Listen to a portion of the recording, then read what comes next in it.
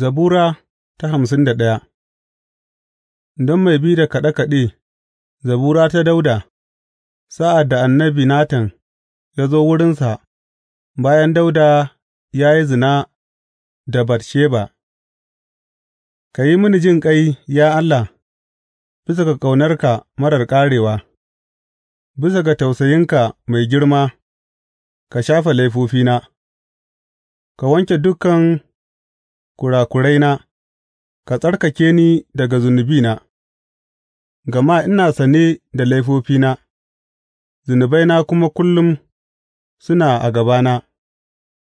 Kai kaɗai na yi wa zunubi, na yi abin da yake mugu a idonka, ta haka an tabbatar kai mai gaskiya sa'ad da ka yi magana, aka kuma nuna kai mai adalci ne sa'ad da ka hukunta.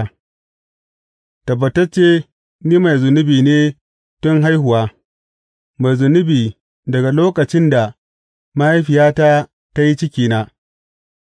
Tabbatacce kana son gaskiya a sassan ciki; ka koya mini hikima a wurin can ciki. Ka tsarkake ni da hizzob zan kuwa zama tsab; ka wanke ni zan kuma fi dusan ƙanƙara fari. Bari in ji farin ciki da murna, bari ƙasusuwan da ka ragargaza su yi farin ciki; ka ɓoye fuskarka daga zunubaina ka kuma shafe dukan kurakuraina.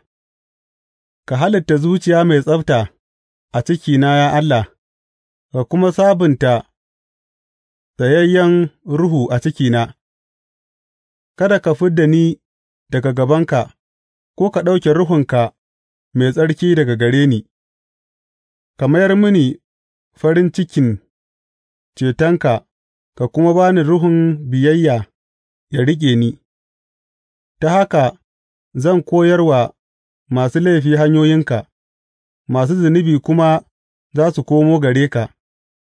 Ka cece ni daga laifin jini, ya Allah, Allahn da ya cece ni, harshena kuwa zai rera adalcinka.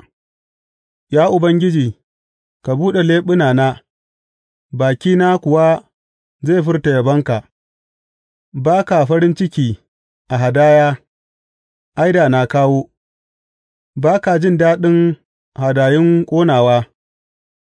Hadayun Allah su ne karyayyen ruhu, karyayyiya da kuma zuciya mai tuba, ya Allah, ba za ka ƙi ba.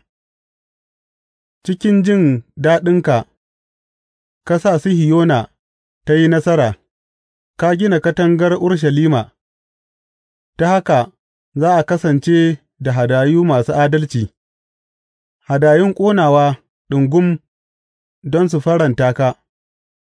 Sa'an nan za a miƙa bijimai a bagadenka.